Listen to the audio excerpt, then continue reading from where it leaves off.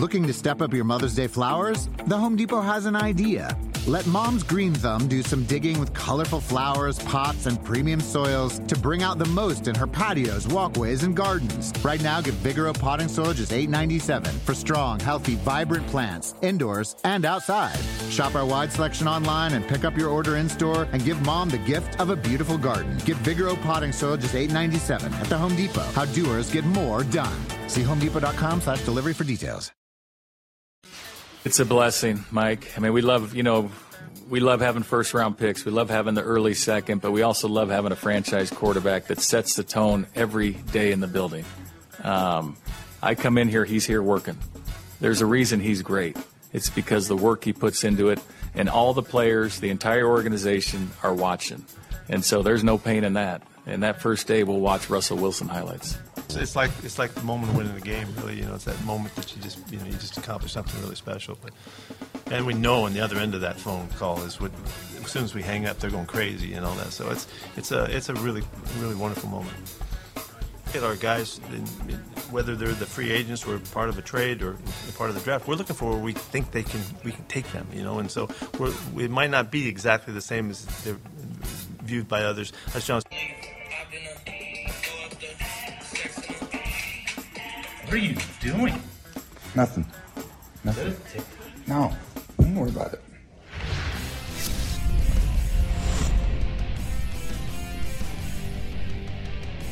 How do you do, fellow kids? I don't know what Tom Brady was trying to prove there. I want to know who came into the room. Was it Tom Sr.? Was it Bruce Arians? Was it Bill Belichick? That's the untold mystery, Miles Simmons, on that Tom Brady TikTok. Could be his kid. I mean, maybe the voice is a little too deep, but I feel like that's who it should be. Like, Dad, like, what is this? What are you trying to do? You're in your mid-40s. Like, stop. It really did have, and I mentioned this on the text chain, an Evan Breen vibe from his old Vines. And my son and I used to watch the Evan Breen Vines over and over and over again. R.I.P. Vine. Why'd they ever get rid of Vine? Did they just have no way to monetize it? If that was the case, they should get rid of Twitter, too. How do they monetize that? How do they monetize any of this stuff other than harvesting our personal information and selling it to others? Other than that, how do they make any money? Well, that's part of how they make their money. There were a lot of things that happened with Vine. I don't know. I don't quite remember. But I was big into Vine, in the Vine heyday of like 2013 when I was still in college. Yeah, 2013 when I was still in my 40s. I remember those days very well, although not as clearly as I used to. It's a Friday. It's another Friday closer to death. Yes, I said it. We're another Friday closer to the draft. It's coming up in just 6 days in Las Vegas. Stop it, Miles. At least pretend to care. Well, you know Work what, with Mike? me here. Here's the thing. So by this time next week, we will have gone through the first round, and we will know definitively whether or not a team has picked a quarterback of the future. That's all you got? You had all day long.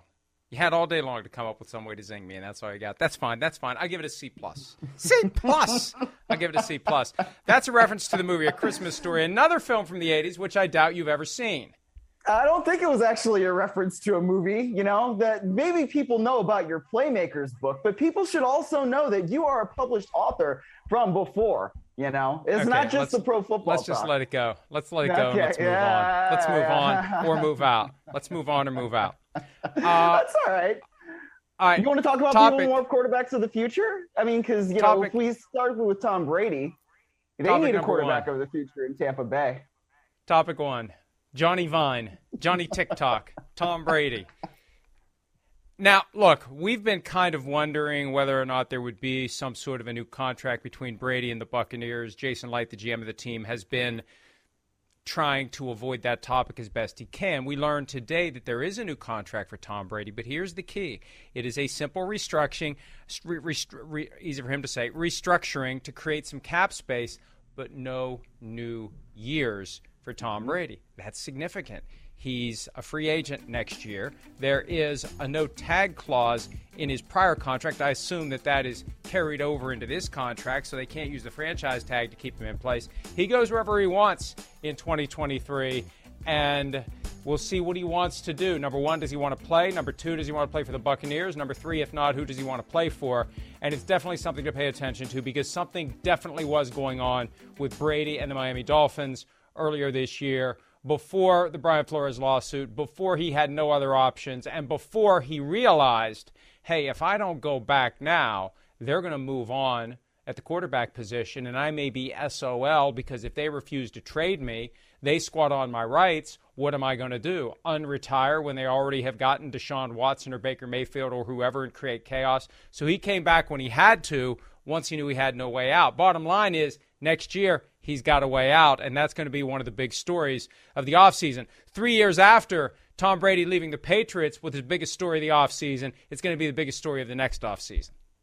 Yeah, it is. But, I think that when we think about this, like in Tom Brady, like he's going to be 45. And I hesitate to sort of say this because it seems like Tom Brady is invincible at this point.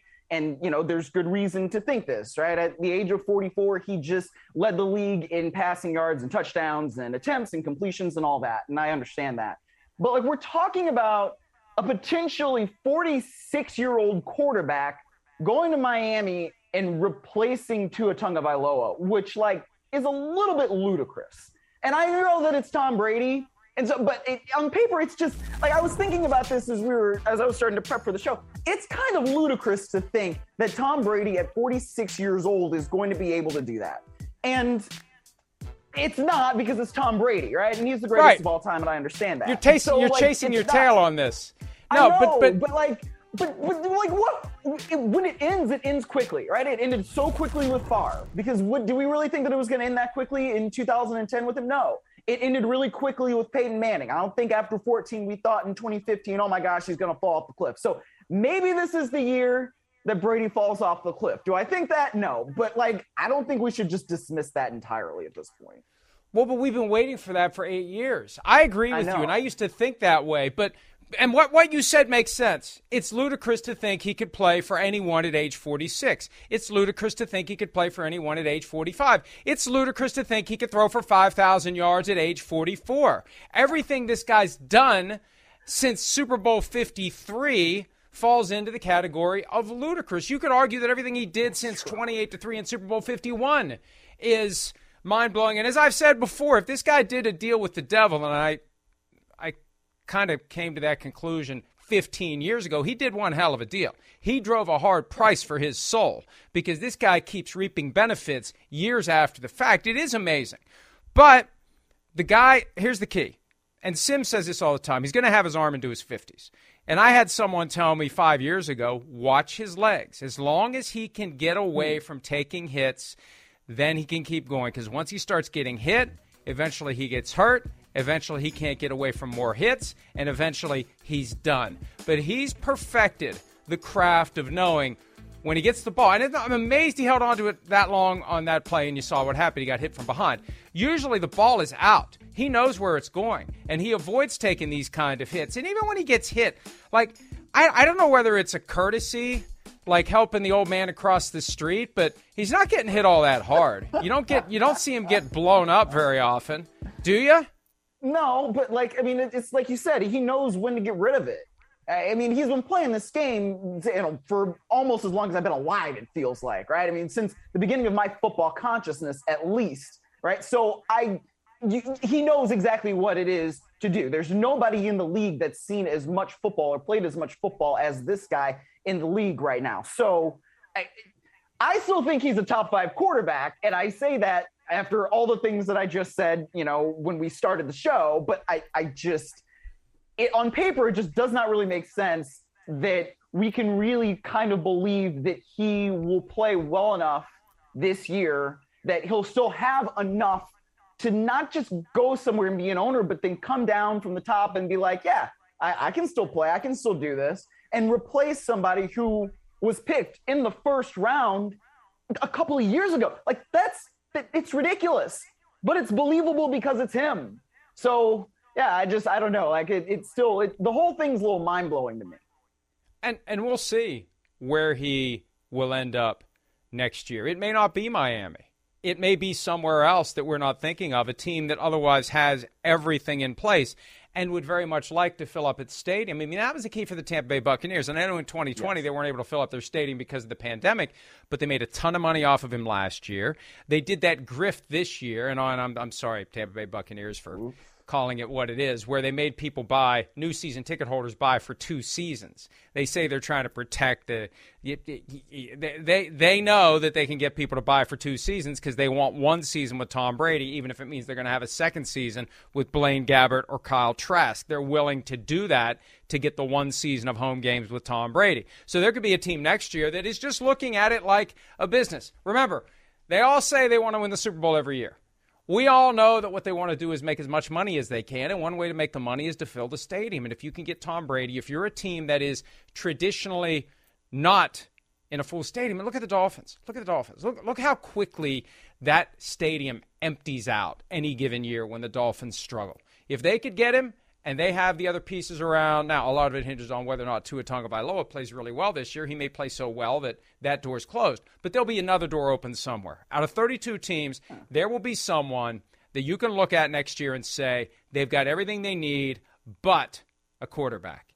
And you add Tom Brady, you roll the dice for a year. I mean, the Steelers did one more year with Ben Roethlisberger, and he's way more broken down in 2021 than Tom Brady is now or will be next year, because what Roethlisberger relied upon when he was great, Tom Brady's never relied on. This isn't some dramatic change to his game that he lacks mobility. He's never had it. So it makes it easier for him to kind of gradually land the plane in retirement. So, and this is probably the year he falls off the cliff. The year that I stopped saying, hey, we got to be ready for him to fall off the cliff is the year he's going to fall off the cliff. So that's probably what's going to happen. Yes, of course, yeah. And the other side of it, too, is it's not just necessarily going to happen in the offseason, where he shows up in July and says, man, I'm too old for this crap. It could happen at some point during the season. We could see it play out during a 17-game regular season or postseason where all of a sudden he's Willie Mays in his twilight years.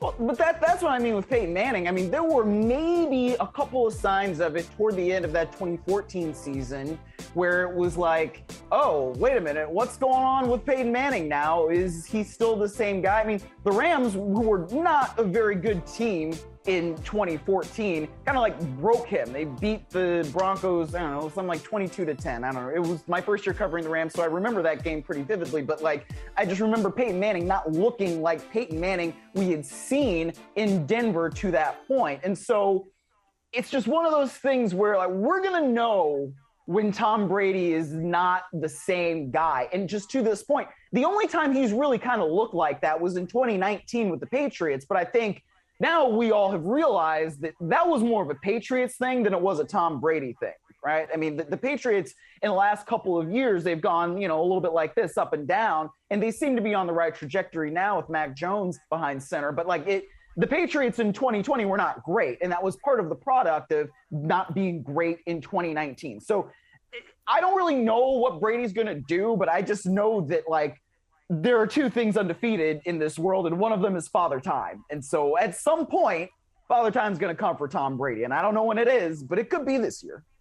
I remember sitting in this chair and saying that 5 years ago, that Father Time eventually wins. He eventually is going to whack Tom Brady across the head with either the big hourglass or whatever other implement Father Time has. I know he doesn't have the scythe. That's the Grim Reaper. But Father Time has a walking stick and an hourglass. Maybe he'll do the 1-2 punch on Tom Brady, but he's eventually going to win. It's just amazing to see Tom Brady hold him off as long as he has. And I think the longer he holds him off, the more motivated he is to keep going. It's like Thelma and Louise. Not for Thelma and Louise. It's like the Seinfeld episode where they do the Thelma and Louise thing where they're running on empty. It's the Thelma and Louise reference, but you haven't seen Thelma and Louise or Seinfeld, so yet again, you have no idea what I'm talking about. But he's running that car on empty as far as he can, and the farther you go, the farther you want to go. All right, so enough about Tom Brady until Monday, or maybe later this show. Who knows? Maybe he'll drop another TikTok that we have to play between now and the end of the program.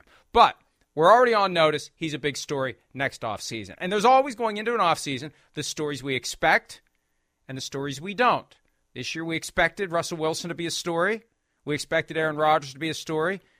We didn't expect Tyreek Hill to be a story, we didn't expect Deebo Samuel to be a story. It continues to percolate. Now, we played yesterday comments from Joe Douglas, the Jets general manager, who was very careful to tiptoe around the whole tampering thing and not really say anything that could get him in trouble. Let's hear whether or not Stephen Jones, Cowboys executive, exercised similar precautions when he was asked today on 105.3 The Fan about potentially trading for Deebo Samuel.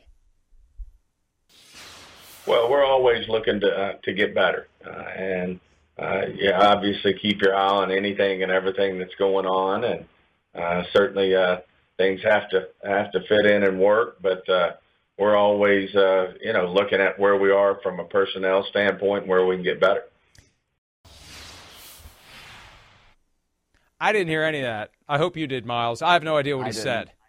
Yeah. The only thing I know is what's on the rundown, which is you keep your eye on anything, which, I mean, that makes a lot of sense, Stephen.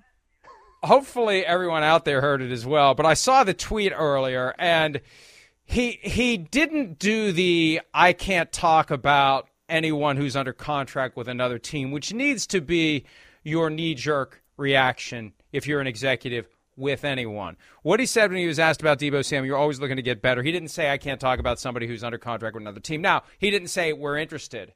But the safest bet is to just say nothing. Now, I don't know that they can pull it off. I don't know that they could offer Deebo Samuel enough money. They could have kept Amari Cooper for $20 million, which is looking like more and more of a bargain all the time when you see what these other guys are getting via their trades and their new contracts. And Deebo Samuel did indeed like an image of him in a Cowboys uniform before he unliked it. He's been doing a lot of stop and start on social media. He'll tweet something and then it disappears. He'll post something and then it's gone. He'll like something and then he'll unlike it. He's got somebody speaking in his ear. Stop it, stop it, stop it. Just play it cool. If we want to get out of San Francisco, we got to be discreet here. But I don't know if the Cowboys can pull it off. It would be out of character for what they've done this offseason, Miles, because they haven't done much of anything. So if all of a sudden they turn around and they try to get Deebo Samuel, I mean, if you guys are going to wake up now, where were you from January until now? But I mean, it's not like that's a bad time to wake up, you know? It's like waking up right when you start smelling the bacon because somebody's cooking it in the kitchen. You're like, oh, wow, I guess breakfast is coming, right? Like this is a great opportunity if they can pull off. But if I'm San Francisco, A, I'm not inclined to trade Deebo Samuel. B, if I am going to do it, I'm not inclined to trade him within the conference. So maybe Deebo Samuel certainly would like to go to the Cowboys, and the Cowboys are smart to keep an eye on it. But, like, I don't know if that's a place where he's actually going to end up, if he does, in fact, end up being traded from the 49ers. And, the other side of it, too, is with the 49ers trading to the Cowboys, it's not like the Cowboys are the high-end rival of the 49ers like they used to be, but I still would be very leery of placing him with a team where it's going to come back to haunt me at some point. Yes. Now, definitely not in the division, but other teams in the conference that I may come across on the path to the playoffs. Now with 7 teams on the playoff tree, I would be concerned about that. And I still believe that the smart move for the 49ers, if they are going to trade him, keep your mouth shut, work out your deal, tell everyone involved, say nothing, and then when that first-round pick is on the clock, whenever it may be, whenever it falls in round 1, that's when you do the trade. So you slide right into the spot, because if you get in there too early, then somebody has a chance to try to jump you. They have a chance to guess. What do they want? Can we get in front of them? And even if they guess wrong, you just don't want them guessing. You don't want to be in that predicament where you have to worry about getting leapfrogged by somebody else. There are the odds again from PointsBet. I still think the Jets make a ton of sense because they were ready to make a move on Tyreek Hill. But a lot of it comes down to what Deebo Samuel wants. In this era of player empowerment, not only are players able to get out of a situation they don't want to be in, they're able to engineer their destination as well. And it's kind of like a de facto no trade clause. Hey, I'd like you to trade me. Okay, we'll trade you there. Nah, I don't want to go there. Try again. Okay, how about there?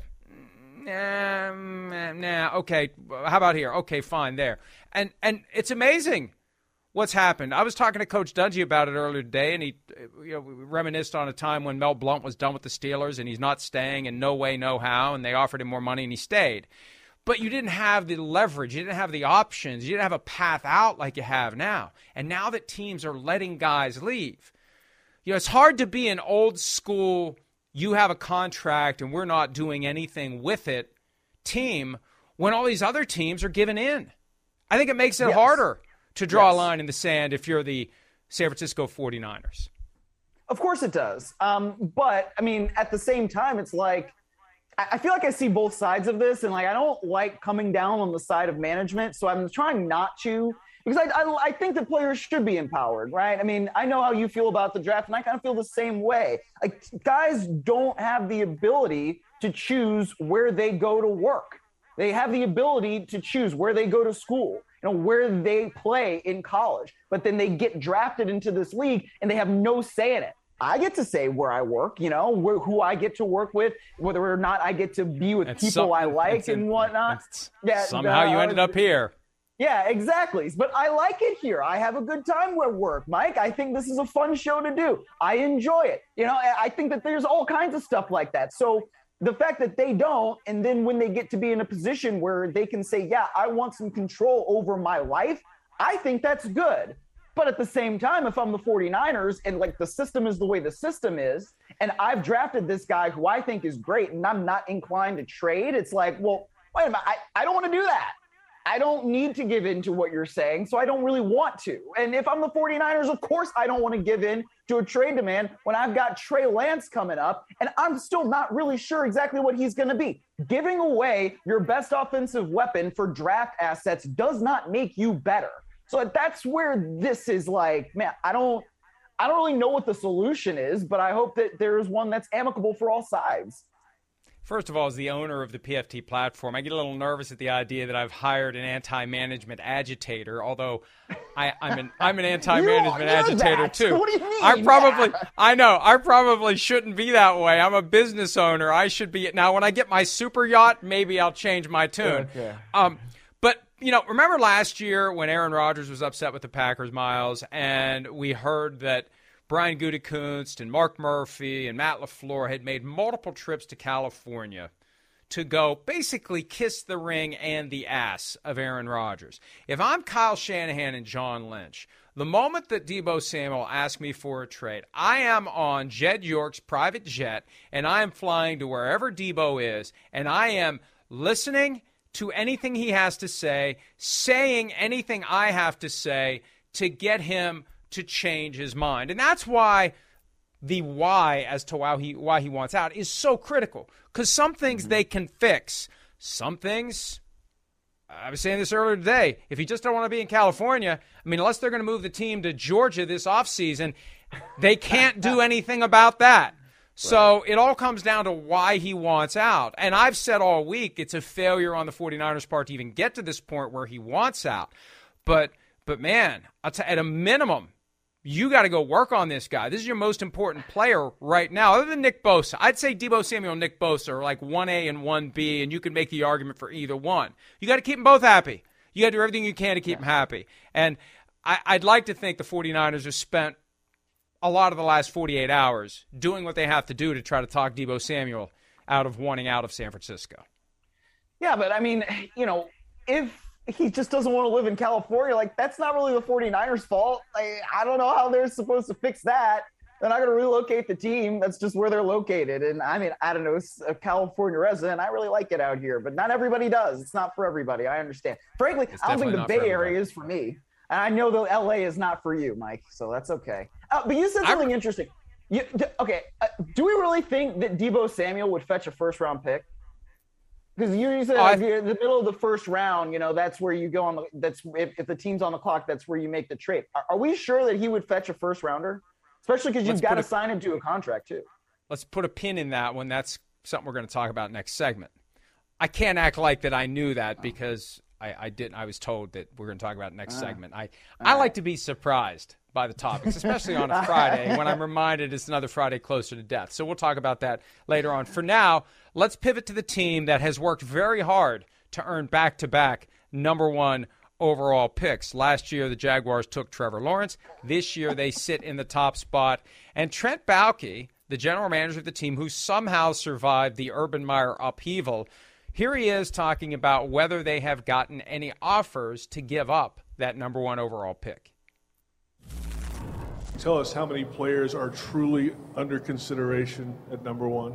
Have you narrowed that down to four? Four. We've let people know, over a month ago, I think we've talked about that. We've let people know we were open to discussions. You always are. You never say never. Maybe last year when you're sitting there with the first pick and the quarterback's there that you're going to, that's not negotiable. But most of the time that it is negotiable. So we're willing to listen. But to answer your question, no, nobody's called directly. I'm surprised they'd be that candid, because if you got four guys that you would take, you can fall down as far as number four and still get one of those guys. And if you can create some uncertainty among the teams that hold number 2, number 3, and number 4, that maybe they're going to get jumped for the guy they've decided they have to have, what does it hurt? I mean, I guess I respect the unexpected decision to tell the truth, but what does it hurt to create a little mystery there and say, yeah, we're getting some phone calls, we're getting some interest. Why not? Or why not find, even if you're not, it's an outright lie, there's a way to stick-handle your way through that question without saying, nope, phone hasn't rung a single time, nobody wants it. I just don't know that strategically that helps the Jaguars to be so transparent about the fact that nobody wants the first overall pick, because there's a way to still work this out to get extra picks and still get one of your final four guys. Unless the four players was a lie and they really know who they're going to pick. Because I tend to think that most teams, especially if you're picking in the top 3, and you have a really, really, really good idea of who you're picking. The whole thing. I went through this in 2016 when the Rams were going to select Jared Goff, and they ended up doing that, right? They traded up and they said, oh yeah, we're going between the two guys, and then even we as the in-house media team, they brought in Jared Goff and Carson Wentz for top 30 visits, and we did videos with both guys, and we're trying to drum up the interest. You can't tell me they didn't know that they were going to get Jared Goff when they made the trade. So I just tend to think that every time a team has the number 1 overall pick, if we're at April 22nd and they're drafting, less than a week from now, they know exactly who they're going to pick, and they might have known for a really long time, like last year too. I don't know that there was much uncertainty or much mystery. I can't quite remember because things fall out of my head, especially as they relate to the draft. But everybody had known that Trevor Lawrence was going to be the number 1 overall pick since he was, a true freshman, and he started leading Clemson to all those wins. So I don't know. Everybody knew that Kyler Murray was going to be a number 1 overall pick and all these different things. Joe Burrow was going to be that too. You know who you're getting if you have the top overall pick. And unless you actually do want to drum up some interest because there's no clear-cut guy, right, that you have not fallen in love with, and that's the way that this is going to work. I don't know. I mean, this seems like a year where there's not necessarily the type of player that you do fall in love with if you have the number 1 overall pick. Right? I mean, there's Aiden Hutchinson, there's Walker, there's Thibodeau, there's all kinds of players that seem to be just kind of clustered together as opposed to those 1 or 2 blue chip guys. So maybe that's why this could be a little bit different. But I just tend to think if you're the Jaguars, you've got somebody that you love. It doesn't matter what other people are going to say or do or whatever it happens to be. Maybe the 4 players is a lie. Maybe it's not. Maybe the trade interest is a lie. Maybe it's not. I don't know. But they seem to be okay with the way things are right now. Last year, it was a given that it was going to be Trevor Lawrence 1 and Zach Wilson 2. The draft began at number 3 with the 49ers, who played the guessing game as long as they could up until the day of the draft. And I guess the one thing that disappoints me more than anything else as to the way Trent Baalke handled that question, there's an opportunity there to provide an answer that builds some mystery, some intrigue, some drama. And in a draft, it feels completely devoid of drama, although there's some. But when the drama is how far will the quarterbacks fall, I don't know. I don't know. I don't know that that's the kind of drama we're looking for. You are supposed to be the storyteller, Mike. We are the media. We make the hype. It's not Trent Baalke's fault that he didn't create hype for us. That's our job. Sometimes they got to help us. Jeff Fisher was helping us 6 years ago. I know. Jeff Fisher knew damn well he was taking Jared Goff, but he played a little game with it. Yeah, I know. I was there. That's what I'm saying. Jeff Fisher once defended the bad calls by officials in NFL games during an appearance on PFT Live when he was the co-chair of the competition committee by saying, we kind of like it because it gives you things to talk about. And I'll never forget that, because that's not the kind of thing you want us talking about. I like to have things to talk about, but if you're the NFL, you'd probably rather us talk about something else, like who's the first pick in the draft going to be. And to the Jaguars' credit, they haven't really tipped their hand. There's been some reporting that maybe they'll go offensive lineman. We assume it's going to be a defensive lineman, either Aiden Hutchinson or Walker from Georgia, but we don't know. We don't know, and we'll find out next Thursday night. But I don't know that anybody really cares. That's the thing. It's the Jaguars who really cares. I'm sorry, Jaguars. You've earned that lack of interest. Nobody cares what you do. You've occupied all of our thought that you're going to for the next century, thanks to Urban Meyer last year. We are done with the Jaguars after last year. All right, we're done with this segment. Guess so. When we return, trade rumor season, we're going to play a game of Who Says No when PFTPM continues right after this.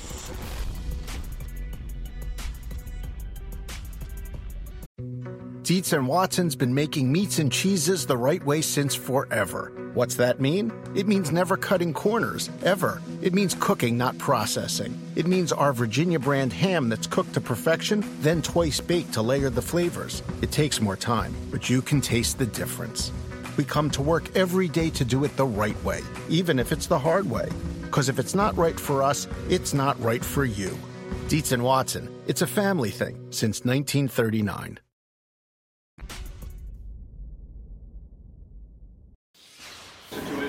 Yeah, I mean, I've talked about where we're at. I've talked to AJ's reps. AJ knows how we feel about him, how much he means to this football team, and I haven't seen any, Instagram videos or Snapchats or Vimeos or any of that kind of stuff. AJ could be traded between now and that. I think I've spoke on that several times now, so do not foresee that happening. Do not foresee is kind of halfway between no intention and no chance. Like, do not foresee. There's a lot of things I do not foresee happening that are going to happen. So I think Mike Vrabel is of the no way in hell mindset. I think John Robinson, the GM of the team, is in more of the, if you make me an offer I can't refuse, maybe I won't refuse it. Right. I mean, that makes sense. I think that's the general manager's job, is to field trade requests if they come and see if there is an offer that they shouldn't refuse. But, don't trade A.J. Brown. If he wants to be there, just pay him. That guy is a perfect fit for their offense. He's a great fit for Ryan Tannehill. They have chemistry. They just need somebody opposite him, which they maybe have in Robert Woods, provided that he's healthy. That dude is so good. No, don't trade A.J. Brown if he doesn't want to be traded.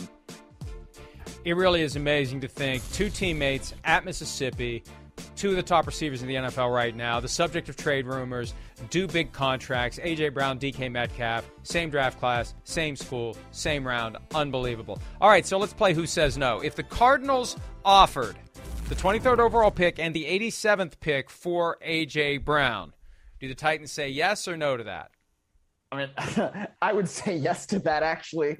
I think. If I'm the Titans, I say yes. If Who I'm the says Cardinals, no? Which side says no? Yeah, if that's Cardinals, on the table, I might say no, because I think that's a little rich for A.J. Brown.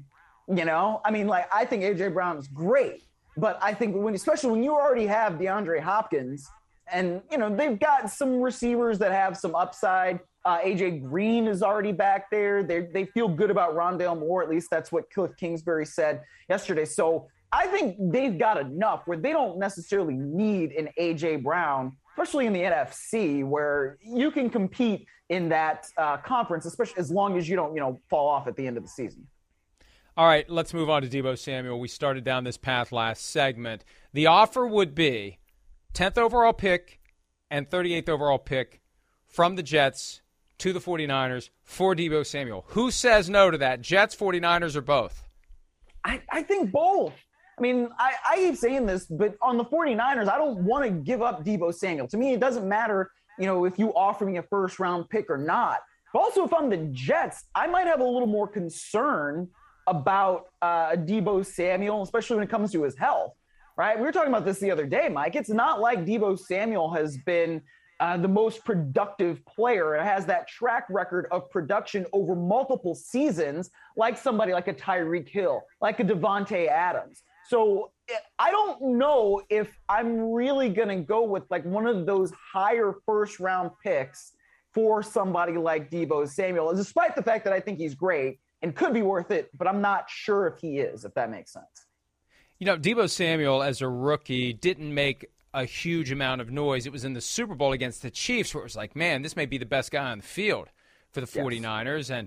And if they would have won the game, people were saying Jimmy G would be the MVP. I think Deebo Samuel should have gotten some consideration. But then he missed 9 games due to injury in 2020 where like everybody on the team was injured. But then last year he went off with that 1,700-plus yards from scrimmage, first guy with 1,400 or more receiving yards and more than 300 rushing yards in the same year, 14 total touchdowns.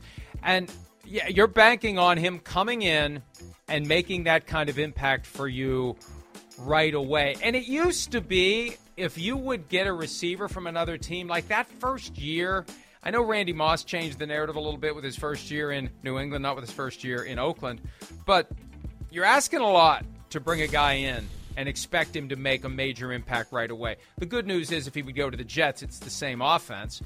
But maybe if his role is the problem, maybe he doesn't want to be with the Jets. If Mike LaFleur, the offensive coordinator there, is going to use him the same way Kyle Shanahan used him last year where he was running in between the tackles and getting the crap beat out of him. So I just think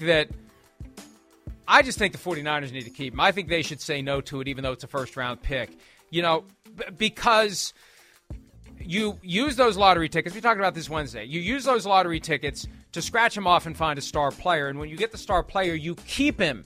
You don't get rid of him until you've had him for a while. They haven't gotten enough out of him to give up on him yet. So I think you say no to that because there's absolutely no guarantee. You get 10 and 38, you're going to scratch them into another Deebo Samuel. I mean, in theory, You could get 2 Deebo Samuels. You're probably more likely to get no Deebo Samuels with those 2 picks.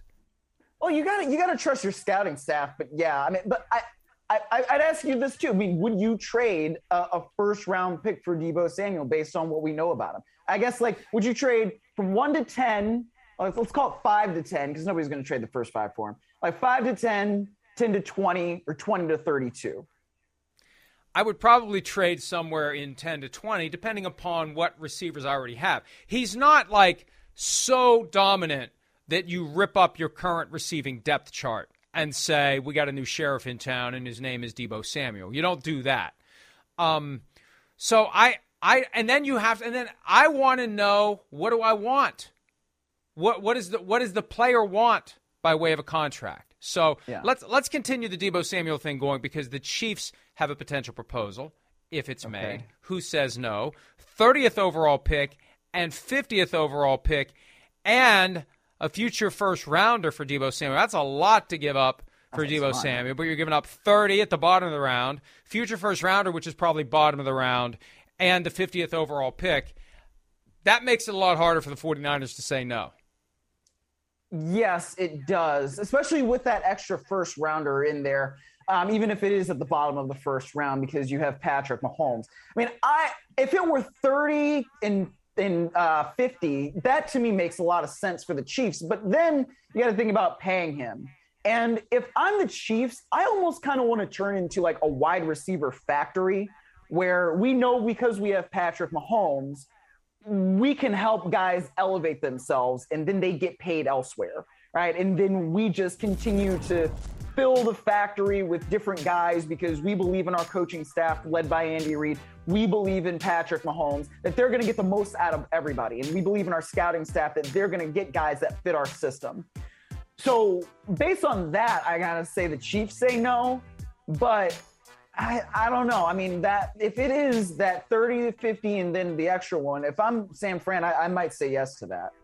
It's like the Steelers of the 90s, back when you were not even in school yet. linebacker factory. Let him go in free agency. Yeah. We'll replace him with somebody else. And then that guy goes to free agency and we'll replace him with somebody else. And we just keep churning. And when you've got Patrick Mahomes, you can do it. I kind of think the Chiefs want to prove they can do that. Because if you can do that, then you unlock the ability to avoid making that huge financial investment. And that's one of the reasons they traded Tyreek Hill. So I do think that the Chiefs would have some hesitation on, number one, giving up that much. And I definitely think 30, 50 in a first rounder next year is more than the Chiefs would do. But then you got to pay Deebo Samuel. And that's where it becomes way too much. And that's the reality with these trades. You got to make the current team happy with the draft picks, and you got to make the player happy with the contract that the current team doesn't want to give to him, which is part of the problem for a lot of these guys that want to move on. Okay, we move on to the Browns. An offer of 44th overall pick, 99th overall pick, and Baker Mayfield for DK Metcalf. Who says no to that, Cleveland or Seattle? This is good because you would be the Cleveland GM in this scenario, making the best decision possible for your team. Oh, well, I mean, if I'm the Browns, I absolutely say yes to that. If I'm the Seahawks, I don't know that I do. I mean, you get Baker Mayfield out of it, and that's good, but then you're giving up somebody who doesn't necessarily want out. I mean, DK Metcalf, of all these guys, wide receivers from that 2019 draft that we've been talking about, he's there. He's at the offseason program, and while he's not necessarily on the field because he's still rehabbing that foot after getting offseason surgery, he's there. So you haven't really had that indication that, like, he wants out. So if he doesn't want out, and I'm willing to pay him still because the quarterback situation is what it is, I don't know that I'm really that inclined to deal for Baker Mayfield and some draft picks just so we can, I don't know, get a ball rolling perhaps on a new rebuild there. Seattle would end up with the 40th, 41st, and 44th overall picks in the draft as they try to rebuild. And DK Metcalf doesn't fit with this notion of rebuilding. And if I'm DK Metcalf, I look at Geno Smith, Drew Lock, Jacob Eason, maybe Baker Mayfield, or whoever they would draft versus Deshaun Watson. I could warm up very quickly to the idea of playing for the Browns with Amari Cooper, with David Njoku, with those running backs, Nick Chubb, and why am I blanking? Kareem 27. Hunt. Kareem Hunt. I knew the number, not the name. Kareem Hunt. I warm up to the idea of donning orange helmets and brown jerseys very quickly once I look at who my teammates would be. So we'll see. We'll see. They say they don't want to trade him, but again, we're so close to the draft, there's no reason for anything to happen until the draft gets going. One more real quickly. How about straight up, Panthers offer Sam Darnold for Jimmy Garoppolo? Who says no? Carolina or San Francisco or both? The 49ers hang up the phone before the name Darnold even gets out of the mouth of whoever represents the Panthers on that phone call. Yeah, the key is that his $18.8 million is fully guaranteed. Yep. And I think the 49ers, what they're doing is they're playing this game with Jimmy Garoppolo where they're squatting on him as long as they can. They're banking on maybe an injury. And if push comes to shove right before the start of the season, they're going to cut him. And he's going to be out of luck, man without a country, no contract, no nothing. All the other depth charts are set. And that's why I think it's intriguing. He did a little mini media tour yesterday, and he agitated just enough. You know, I think my shoulder will be ready for training camp, but I'm not 100% sure. Last season, it was strange. I wouldn't wish that on anybody, i.e., I'm not interested in hanging around again. I think he would very much like them to cut him now. Trade him now or cut him now, whatever it is, do it now, and they're having a hard time finding a trade partner, and they're being stubborn. They want to dig in and wait, and that doesn't mesh with Jimmy Garoppolo's objectives. Let's take a quick break. When we return, there's a guy who wants back into the NFL, even though he hasn't been around for a while. We'll tell you who and what we think about that possibility when PFTPM continues right after this.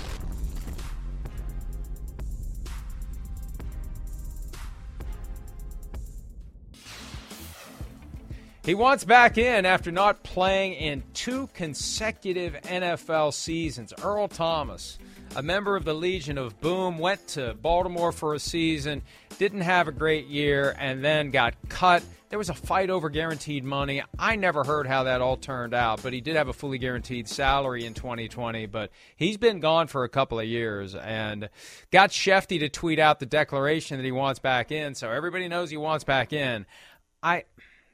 I look at it this way. it's not like people forgot that Earl Thomas existed. I think that anybody who would be remotely interested in finding a safety would at some point poke around Earl Thomas. That's how good he was back when he was at his best and say, do you want to play? Do you want to play? The fact that he's got to go out and shout this tells me that no one's interested. Yeah, absolutely. I mean, you don't necessarily leak that like, oh my gosh, I want back in, unless nobody's really coming to knock down your door, right? And so there were some reported issues that Earl Thomas had with the Ravens in the locker room. And so that's why they didn't necessarily want him there any longer after there was, I guess, a training camp fight. And then John Harbaugh goes to the leadership council. And apparently they say like, hey, man, we don't need this guy on our team. And so that's why there was the fight over the guaranteed money, because they caught him over conduct detrimental to the team. So if you have a veteran safety who doesn't necessarily get along with others, right, like that's one of the things that people talk about with like leadership and all these different things with veteran guys. You know, you show the younger guys the way, and you know, you have the elder statesmen, and you can go up and ask them questions and all that. If that guy's not going to play nice in the locker room, it kind of doesn't matter how good you are. If you're a safety in your 30s, they're going to find somebody who can probably play at a good level and is not necessarily going to be that problem. So it's going to be interesting to see whether or not anybody's going to bite on Earl Thomas. I mean, obviously one of the great safeties of the last decade, but if nobody can really believe that he's going to be a great teammate, it might not necessarily be worth it. I had forgotten about that fight, the details of the fight, and it was a fascinating distinction because we say fully guaranteed. The reality is the salary is guaranteed for skill, injury, and cap. And the Ravens specifically separated with Earl Thomas using language from the CBA that invokes personal conduct detrimental to the best interest of the team. The argument is, even if your contract is guaranteed for skill, injury, and cap, we can cut you for personal conduct that is detrimental to the best interest of the team. I don't know whatever happened with that grievance, but it's a landmark type of a potential ruling that would give a team that's otherwise on the hook completely a path out if it can prove. You got to be able to prove it. It's one thing to say, right, we're cutting you for personal conduct detrimental to the best interest of the team. Then you got to prove it, and you got to have the right paperwork in the file. It takes me back to the T.O. grievance from 2005 when the Eagles had a stack of paperwork 18 inches high that they could back up why they did what they did to Terrell Owens. So there's a lot of lawyering that needs to be done in order to win something like that, but that was the issue. And like so many other things, the fight happens, we move on, and we forget it ever even occurred. So I'm going to try to find out what happened with the Earl Thomas grievance. It'll be interesting to see, for me at least, maybe not for anybody else. All right, let's take a break. Let's take a break on that note. PFTPM mailbag, when this Friday edition of the program continues right after this.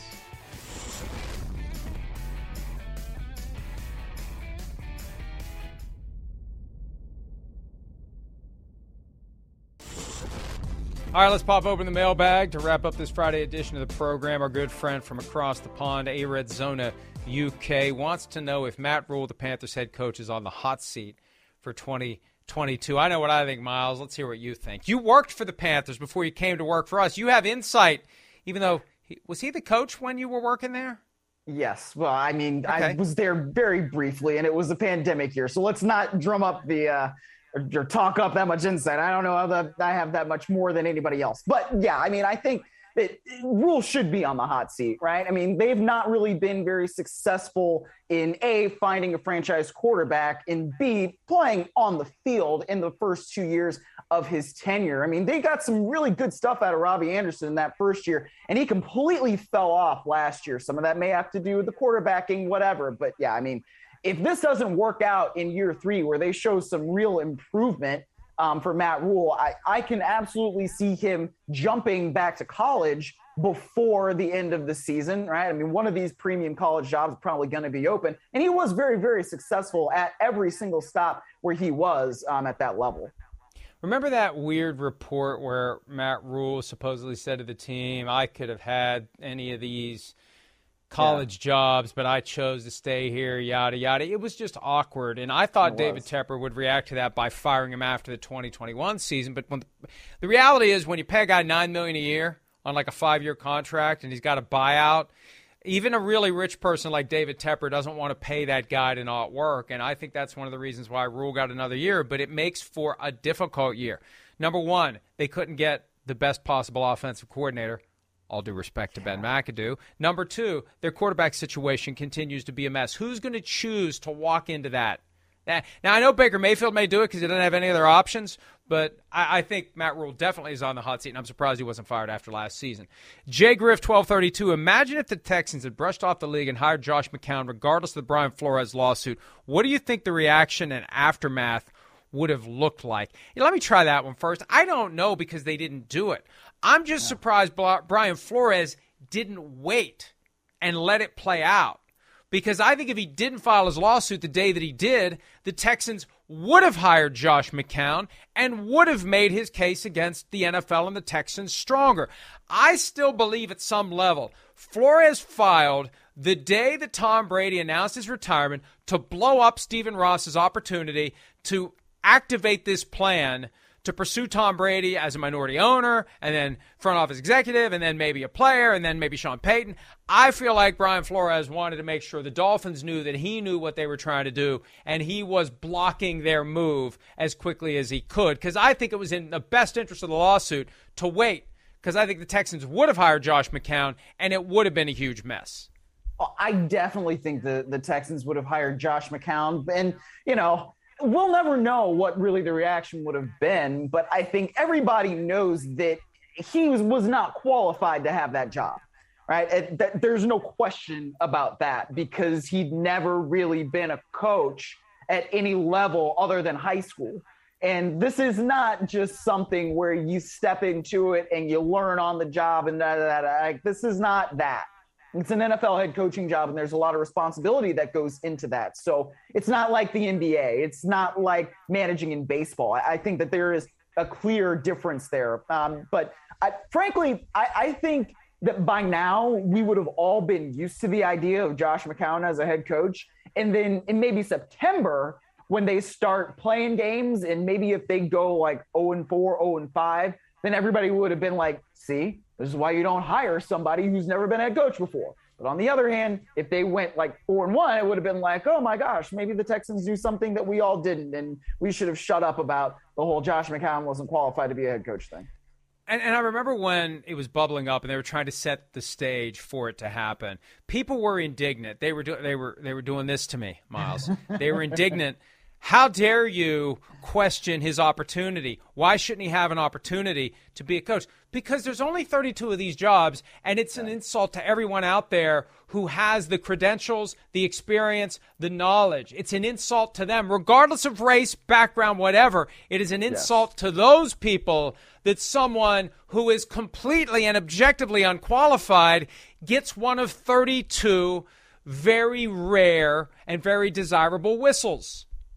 Yes, absolutely. Yeah, I totally agree with you. I mean, there are coaches, like you said, regardless of race, whatever you want to talk about, that are supremely more qualified than Josh McCown, even though, and like this is what people will say, well, he's been in the league for so many years. He's been different coaching staffs, different this, different that. Like, it doesn't matter. Like, that's not coaching. Unless you've been a coach, you haven't been a coach. So that, yeah, I agree with you on that. My point in response to that was, fine, why aren't the Saints hiring Drew Brees to be the head coach? Yeah. Why isn't one of these other teams hiring Phillip Rivers, sight unseen? He coached high school last year. He'd be great. Why isn't his name even coming up? It's bizarre. And it's a reminder that even though the Texans have done a good job of convincing us they're moving past the dysfunction, there's still plenty of dysfunction gurgling around that franchise. Last one real quickly, speaking of the Texans, PFTPM Policy says if Deshaun Watson had any inclination to settle the 22 pending civil lawsuits, wouldn't he have done it before signing a $230 million fully guaranteed contract? Yeah, because now the price goes up. Look, the whole thing was a mess, and I think Tony Busby's antenna went up. He's the lawyer for the 22 plaintiffs. Last October when they tried to settle the cases and realized, hey, he's trying to do this so he can get traded. And so it was never going to be easy.